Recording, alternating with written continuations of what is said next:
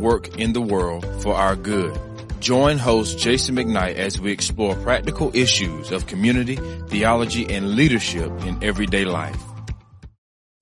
O little town of Bethlehem, how still we see thee lie. Above thy deep and dreamless sleep, the silent stars go by. Yet in thy dark streets shineth the everlasting light. The hopes and fears of all the years are met in thee tonight. And so begins one of the best loved Christmas carols, amazingly named O Little Town of Bethlehem. Well, I'm Jason McKnight along with Ben Hendricks, and we want to welcome you here to Encounter Grace. We're going to talk about a bunch of Christmas carols today, and to do so, we've got Kent Henderson with us. He's no stranger to the Encounter Grace community.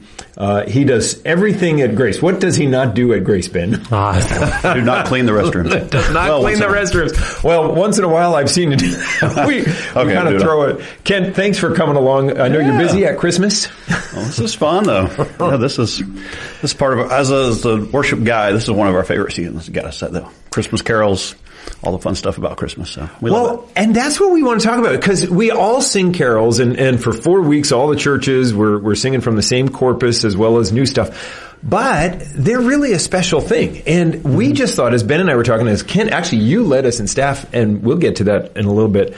But there's just something special about Christmas carols. So we thought we would encourage everyone with what it is about Christmas carols that make them so fun. And then, Ben, you'll get to share your favorite. And when you first did a Christmas solo, maybe not. Today. I sang this song in the car today. Not well, may I add. I love it. Well, let's get Ken talking here. What's your favorite? Do you have a favorite? I mean, can you have a favorite? My favorites change, but one favorite, it's like children. Kids, yeah. It's like my kids. Which one who's doing what today? You can decide. But one of my favorites, I will say, is God Rest Ye Merry Gentlemen. For several reasons. One, I just love I love that it's in minors. There's something, a lot of Christmas carols are in minors, and it's kind of got a different flavor to it. And a lot of kids, when they're learning music, especially piano, love to play in minors. That's always a favorite because it sounds haunting and it's kind of neat. But there's a lot of stuff packed in there. But a couple of quick facts. This might be interesting. I did not know this until fairly recently. So God Rest You Merry Gentlemen. It's over 500 years old, and I don't know who wrote it. And I don't think anybody else does, because everywhere I've looked, it's like author unknown. It's pretty old.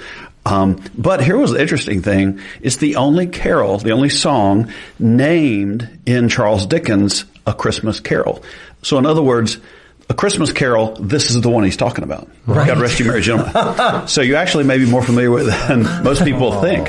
So that is the Christmas Carol. Here's what's interesting, though, because the title's a little funny. Like, God Rest You Merry Gentlemen. We took on Robin Hood and his band of merry men. Right, in our tights. Right, but because of the era in which it was written, we know it was, sort of this old 5 centuries ago, the word rest probably means more like to keep. And the word merry has more of the idea of being strong and mighty, which is really, this is the same idea as Robin Hood's mighty men. Merry men, it's not merry like they're just all cheesy smiles and grins and jolly. But the idea really is that it's a reassurance that God will keep these men safe and strong through Christ because he's been born on Christmas Day. So the message is actually pretty rich. And I love the line in the first verse that really reminds us why we can rest confidently and why there can be joy. Because remember, Christ your Savior was born on Christmas Day to save us all from Satan's power. Like that's the why of why he came. It kind of dives right into our need and the answer. And then, of course, tidings of comfort and joy. That's where the hope was found. Anyway, there's a lot of neat things in there. I did not know that about Mary and rest. Yeah. I like it. Old English. I didn't know it was the Christmas Carol. I know. Now thou dost know. Let it be known unto thee as well. Oh, man. Well, Charles Dickens. So that's the Christmas Carol from the Christmas Carol. A Christmas Carol. Wow. Well, okay. So that's one of them. And actually, we'll all get to share one. But as a genre, as a type of music, because then there is Mariah Carey singing All I Want for Christmas Is You, and that's not a Christmas carol, although we only sing it at Christmas. We don't sing it in church, thankfully, except if you're singing it to Jesus. Wow. But why are these songs, these Christmas carols, the ones that are Christian, Why are they loved so much? What are some of the reasons that maybe you guys have come across or thought through as to why we all tend to gravitate towards them? I mean, there's a few bah humbugs out there that don't like them, but most people, they like at least one. What do you think? What are some of the thoughts that come to your mind as we ask that question? Why are they loved so much? So this is just for me, right? But I think a lot of people, maybe you'll resonate with this, that there's something just so awesome to me about, like, A Christmas Carol puts theology to music, right? Like, they're so theologically rich, and a lot of worship songs are, but a lot of those really upbeat ones that I happen to really like as well, that get me excited, they're not as theologically rich. Like, these are grounded in, just a deep, deep theological truth that I often don't spend time thinking about. Like the one that, my favorite Christmas Carol that we'll get to, like, it just constantly makes connections for me. And I'm like, I forget that these two things are so deeply and well connected. And there's also like this kind of freshness, because you only sing these one time a year. Right. Like, I'm the kind of guy where I find the song that I love and I play it till it's dead. It's hard for me to do that with all the Christmas songs, because I'm like, I got the 20-ish days of it, and then I don't touch it for another 340 days. Right. Yeah. But then it's like brand new. I'm like, I found this brand new song. Like that favorite toy when you're a kid and you forget about it, and then it's like, this is fun again for a week. Yeah. And so a part of that is like, so they're theologically rich. I only get to play with them or so for like a one time a year. And they're also like, I don't know what the right word is, like singable. Like they're catchy to me. They have a good tune. And for someone like I'm not the best singer. They don't always put me on the spot. Like you just get to kind of be a part of it. Like, I don't know. They invite you to, they kind of invite you in. They invite you to sing. Yeah. So I like that. They're fresh, but yet they're familiar. Yeah. And that two-sided piece of it is a good thing. Theologically deep. Anything you'd add to that? I mean, I think that's exactly right. I think, Ben, you hit the nail on the head. Yeah, I think it's interesting because, there are not many times in our culture where people sing together or people even listen to the same songs, because there's so much stuff out there. You have your favorite, radio station or Spotify playlist or whatever it is. But most people know a lot of the same repertoire of Christmas carols and are even enough that they could sing along, or if it was being played in a mall or a little group of carolers is coming through the neighborhood. So I think there's somewhat of that familiarity is helpful, whether you're a Christian and like this is the theology that is our foundation, or whether maybe it's more like a sentimental thing or a nostalgic thing, because people kind of have that, that mode at Christmas, put up the tree and the lights and the presents, and it's kind of rolled in with those. We know there's more to it, but that's, and I think on the theological side, like you're saying, Ben, there's a mystery and a depth here. Some of these phrases I think we're going to pull out of these carols that are really rich, and it alludes to a mystery. We know that transcendent nature of God that's so revealed in the incarnation and in his birth and in the virgin birth. But I think people have a longing for that, even if they don't know they do, that there's something more than just the pedantic everyday or just songs about broken hearts and bars and, pickup trucks. And I don't know, we're from the South, so I'm doing country themes, but it's kind of the same. It's all broken hearts and, that there's something bigger than just my bubble. And I think that invokes something that God's put in us. People find that. It's amazing to me how much bad news and good news in every Christmas carol. Like, that's what they never shy away from. And usually songs or lives or thoughts are only ever good news or only ever bad news. You watch the news on the TV or something and it's all bad news. Or other people are just like, they're only pretending things are okay. But the carols, they give us everything. And I think that's real. Like, it invites us into the world as it really is. And so I think that makes a lot of sense. It's just fun to hear all these different reasons why they're loved so much. Let's get down to different carols. Let's talk about individual ones, because Kent, now we already alluded to this. You did something with us in staff meeting the other day that was a very cool exercise. Do that with us here in a little bit of a way, because that was super helpful for those of us who are not in it all the time. Yeah. Sure. So what we did was we took a familiar carol, Hark the Herald Angels Sing. And, of course, when we sing that song, it's very fast. It's kind of upbeat. And sometimes when you sing a fast song, you don't have as much time to kind of dwell on the lyrics, kind of meditate on it. which is, is fine. It's just different.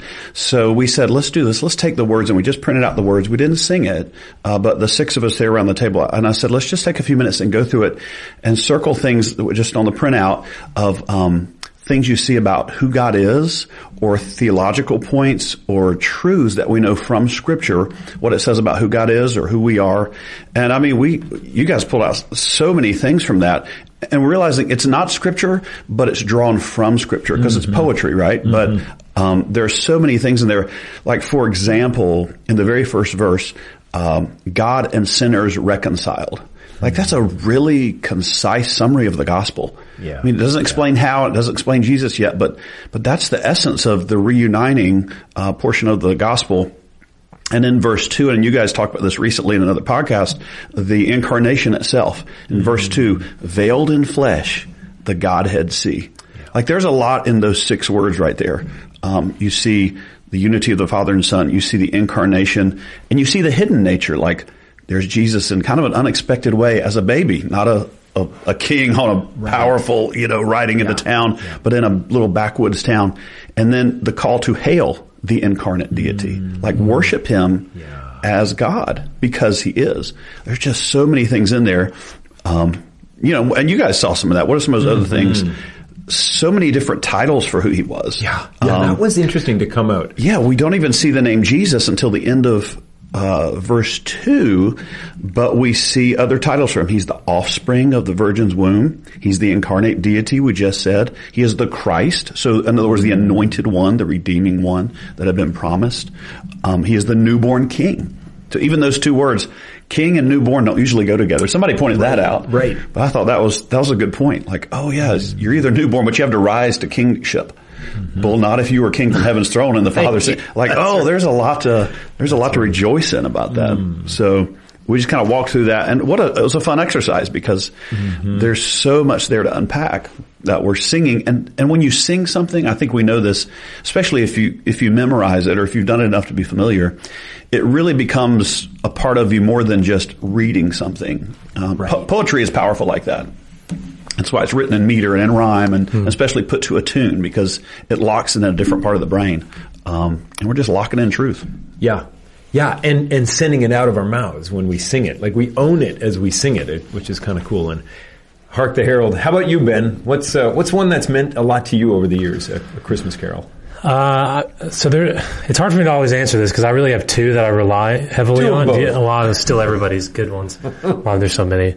One that I just remember, I heard it for the first time. Believe it or not, I was a freshman in college, and I'd never heard this. Somehow I'd never heard this. I didn't grow up in church, and I heard Josh Groban sing it, and it meant the world. It was "Oh Holy Night," and I wasn't a Christian at the time, and I just remember being like, what a powerful song. And now it's very possibly that was because Josh Groban, and he's a powerful guy. But I remember, like, again, not being a believer, just thinking about those words and like, these are powerful. I mean, because it's this entire song that's reminding that the redemption of all humanity is directly linked to the birth of a baby. Like, that's powerful. That it's not just, I mean, it absolutely, yes, is the cross, but that cross started with a cradle, right? And that like idea has just been such a powerful one that, I mean, it's all of Jesus' life that's redemption, and that leads to it. It's not just the end, but the beginning as well, and the middle. The one that, through in seminary that I heard for the first time, somehow I missed out on this one too, was O Come, Emmanuel. I mean, just like the idea from absence to presence, from dark to light, from death to life, from misery to joy. I mean, the arrival of the Son, arrival of Emmanuel is the difference maker for all of these.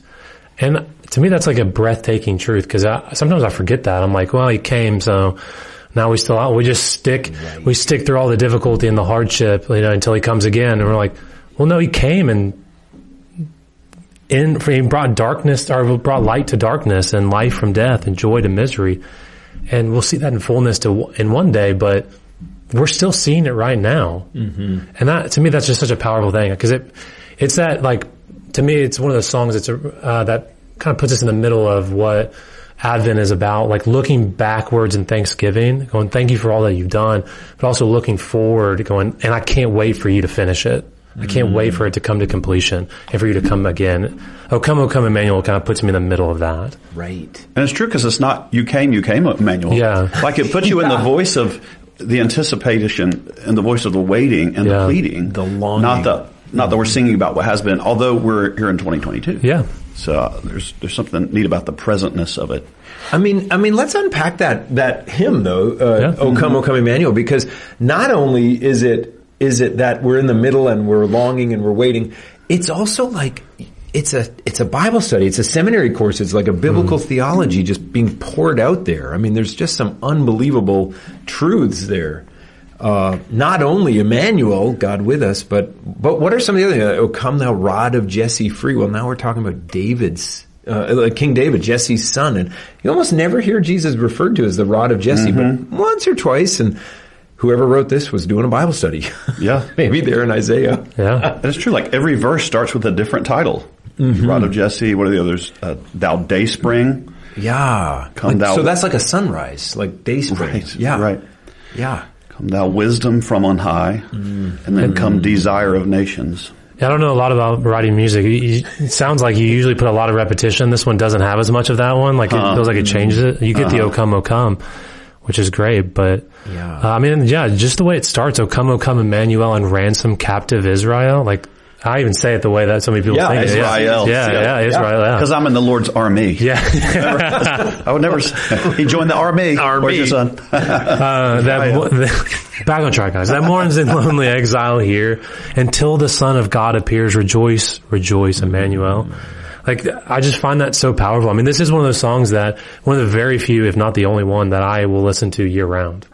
This one doesn't quite feel so Christmassy. It is. Quiet time. Well, I mean, I'll bump this one in the car on the way to church, you know. Bump it.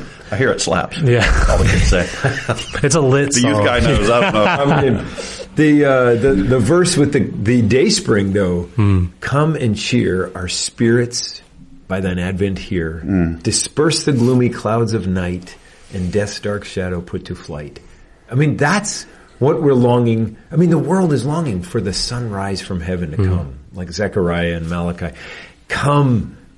I love that. Disperse the gloomy clouds of night. Because don't you think anybody can relate to that? Yeah. Like if you're not understanding the gospel, but man, everybody has a longing for, take the gloom away, put the shadows. Yeah. I just think that's There's so much hope there. Yeah, for sure. Also, then talk about the music with us. Because you mentioned a little bit minor, but I think O come, Emmanuel really is like it is interesting, and it has that haunting feel to it. You know, we can all kind of hear it in our mind, and that's just a minor key, or what they call a Aeolian mode. But it has a natural darkness to it, at least to a Western ear, which ours are. And what happens is you're seeing it well reflected in the words, and that's what good writing does. Words, and even in verse 1, we need ransom. There's mourning. There's loneliness. There's exile. Those are all words of pain and struggle. These are not the happy parts yet.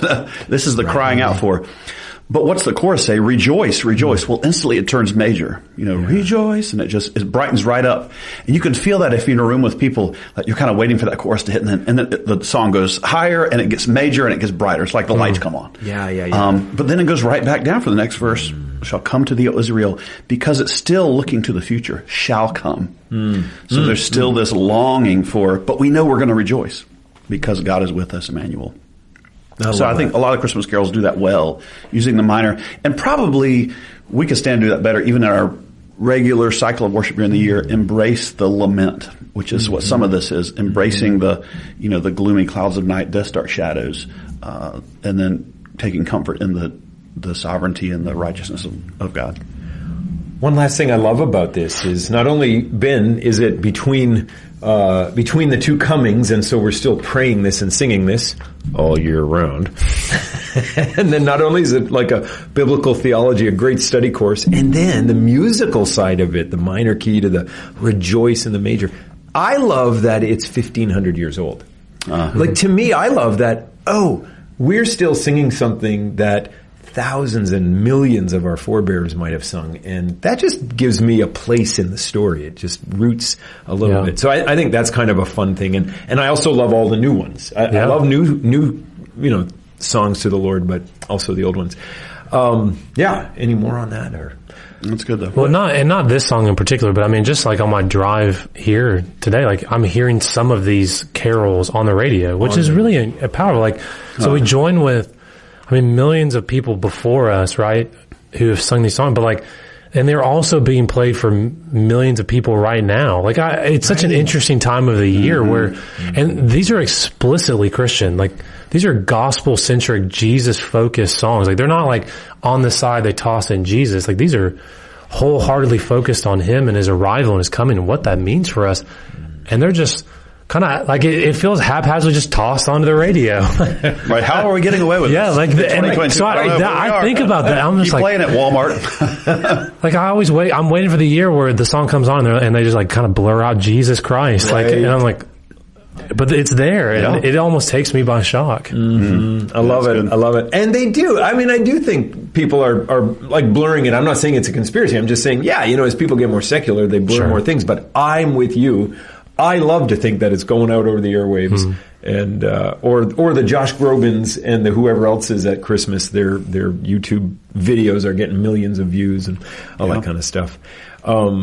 I think another fun thing about carols in general are several of them have some really cool stories behind them, some really interesting backstories, and I think we've thought of a couple of them to tell today. Kent.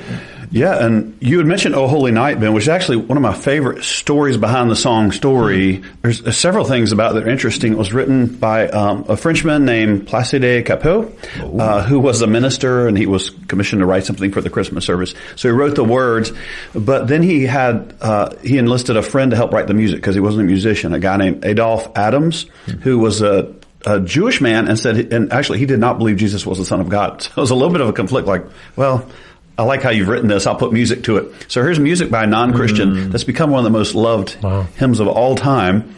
And it became very well loved throughout France. Well, then two things interesting about that happened afterward. One was it kind of made its way over to the States at this time because we were during our Civil War. And so the second verse of "O Holy Night," which we'll be familiar with, or it's really verse 3, "Truly He taught us to love one another. His law is love, and His gospel is peace. Chains shall He break, for the slave is our brother, and in His name all oppression shall cease." So this verse really caught the heart and the ear of several abolitionists in the U.S. and the entire abolitionist movement and became an anthem for the abolitionists during the Civil War era. And so it has that connotation both explicitly for the gospel and then almost explicitly for what he says there, that the slave becomes our brother. This is a very real thing going on in the culture at the time, and not just in the U.S., but here's where it kind of took hold. And so it really became a powerful sort of movement song leading the charge in its day, "O Holy Night," even while it was associated with Christmas. The other interesting just kind of fact about it is there's a guy named Ronald, I'm not sure his first name, Fessenden was his last name, but he was a Morse code guy. And this was all that was happening with radio waves at the time was Morse code. There was no spoken word. There was no radio being played with music on it. And they were experimenting with that, though. And so this guy, Fessenden, was the first guy to transmit something other than just beeps via Morse code and the little tapping electric, clicker. Yeah. And so the first song, he picked up his violin from a ship in harbor. It was just played to a little place on shore where they received the Morse code. And these guys were shocked when they heard "O Holy Night" coming through on violin. It was Christmas Eve, and he was testing it to see if it would work, and lo and behold, it did. And then he read Luke 2. So he read the Christmas story and played this hymn, and that's the first song that was ever played on radio. So it's kind of wild. It's got a kind of a power. That was 1906. Wow. So kind of a neat story behind it. That's interesting. So the first words over the radio, Luke 2. Do you know this? This is like absolutely not Christmas carols, but the first 1969 they went to or right before 69 in the 60s when they were going to the moon. Landing. And before the moon landing they had to orbit or something, and the first broadcast from space back to the Earth, they started with in the beginning, God created the heavens and the earth. Like Genesis 1, like they just kind of brought that. I'm like, man, the Lord has so many more fingerprints on this world than people give him credit for. How about this one, though, Kent? I heard the bells on Christmas Day. Henry Wadsworth Longfellow. How much is it, Wadsworth? Well, always a Longfellow. So this is a great story too, and this song's been remade a lot. So again, this is a Civil War era. So 1863, 2 years into the war. Henry has a couple of horrible things that happen. Oh, we've lost Ben. We're going to get him back. I feel like that was the reason why we started this podcast, just for that joke. How much is a Wadsworth? Well, he's a well-known writer at that time, poet, but they have a fire that happens in their home, and his wife it happens overnight. Her dress catches on fire. He's napping. He's waking from his nap to this horrible thing. His wife's dress on fire, and he actually gets in the fire as well. He obviously survives. She does not. So he loses his wife in this terrible tragedy at home, and he's pretty badly burned to the point that after this, he grows his beard out to hide the scars because he has a lot of facial scarring from the fire. So he's kind of known for this beard. Like any image you've seen of him, he has this beard. It was kind of his thing, and that was really as a response to the fire. So this tragedy with his wife, and then his son, he's sent off to war. He's in Virginia on the lines of the Civil War, and he becomes ill, and then he becomes wounded, and just bad stuff has happened all over the place. His son is hit almost in his spine,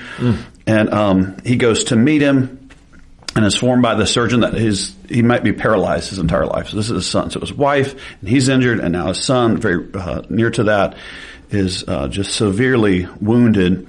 So all this is going on, and that Christmas, he hears the bells in his town, and then around as people are singing in the churches, he hears singing of peace on earth and from Luke 2. But he looks around and he thinks of basically the injustice and the pain and the violence, and as he puts it, that seems to mock this poem, or seems to mock this fact that he's hearing that there's peace on earth. And so he writes about it, and he puts these words down. I heard the bells on Christmas Day. Those old familiar carols play. Wild and sweet the words repeat of peace on earth, goodwill to men.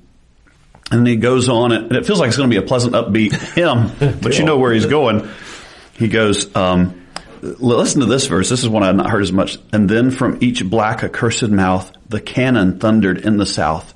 And with the sound, the carols drowned of peace on earth, goodwill to men. Again, we're in Civil War. And in despair, I bowed my head.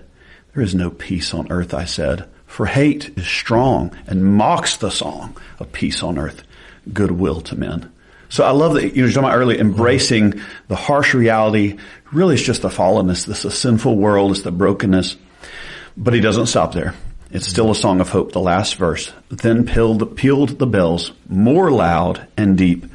God is not dead, nor does he sleep. The wrong shall fail. The right prevail with peace on earth, goodwill to men. So here's a guy who's lost his wife, nearly lost his son, been wounded, and looks around and sees his nation being torn apart, and says, even still, kind of like Job, yet will I still serve him though he slay me, and puts it in these powerful words that we still hear. So really good, really rich, and honest. I mean, I'm literally tearing up. Wow. I mean, seriously, the power of the gospel in these songs, and then the reality of the world. Yep. The cannons from the south and the mouth and the. It's not shining. I mean, man, and in despair, I hung my head. I mean, it's tough, but fall on your knees. Yeah. Well, let's do two more questions. Let's, as people are listening and they're driving and they're singing and they'll go back to their stuff. We have a corpus of 20, 30 songs, Christmas carols that we'll do a lot, but then there's probably another 100 that aren't in the top 20 that people know and love. And yet those two, maybe they're not as singable, or maybe they just are out of fashion and they need to be brought back. But there's really some great ones there. Yeah. Kent, I know every year you threaten to do this one. We haven't yet. But I think it'd be great. But tell us why and what is it? And some people may have heard of this. It's called Lo, How a Rose Ere Blooming. So you feel very fancy when you say it. Probably in a British accent's the best way to do that. Oh, how a rose ever blooming. And it's not one that we hear a lot sung, but it's really rich. It's actually very short. There's just, 2 parts to it, but there's some. Ben's looking it up. There's some, yeah. That's exactly right. Apostrophe ER air, if you're looking. But it really harkens back. I think we referenced a couple of the lineages that we see, like in Matthew 1. We're familiar with Luke 2. Right. Maybe we don't spend as much time in Matthew 1, the lineage, because it just feels perfunctory. It's just but there's a lot there. Lo, how a rose e'er blooming. So again, referring to Christ as a rose, from tender stem has sprung, of Jesse's lineage coming, as those of old have sung. It came a floweret bright amid the cold of winter, when half spent was the night. So referring back to Jesse, the lineage, and those of old have sung, like, reminder, this has been thousands of years of this promised one to come. And the second verse refers to the prophet. Oh, Isaiah, 'twas foretold it, the rose I have in mind. And with Mary, we behold it, the virgin mother kind. So again, linking, that prophecy, we do go back to Isaiah 53, and think about, who he is going to be, who's coming, the anticipation, and then Mary bringing it forth. So he ties the prophecy and the fulfillment together. To show God's love aright, she bore to us a Savior when half spent was the night. So a simple little song, but a lot of scripture, a lot of history, biblical history there packed into the Savior's coming. She bore to us a Savior. Wow. That's great. Yeah. There's a few more we could talk about, but we need to land the plane. We need to get all the way to, Joy to the World isn't really a Christmas carol, is it, Kent? It's true. I hate to burst anybody's bubble. Ben has a terrible look in his eye. Wait till you hear about the Tooth Fairy.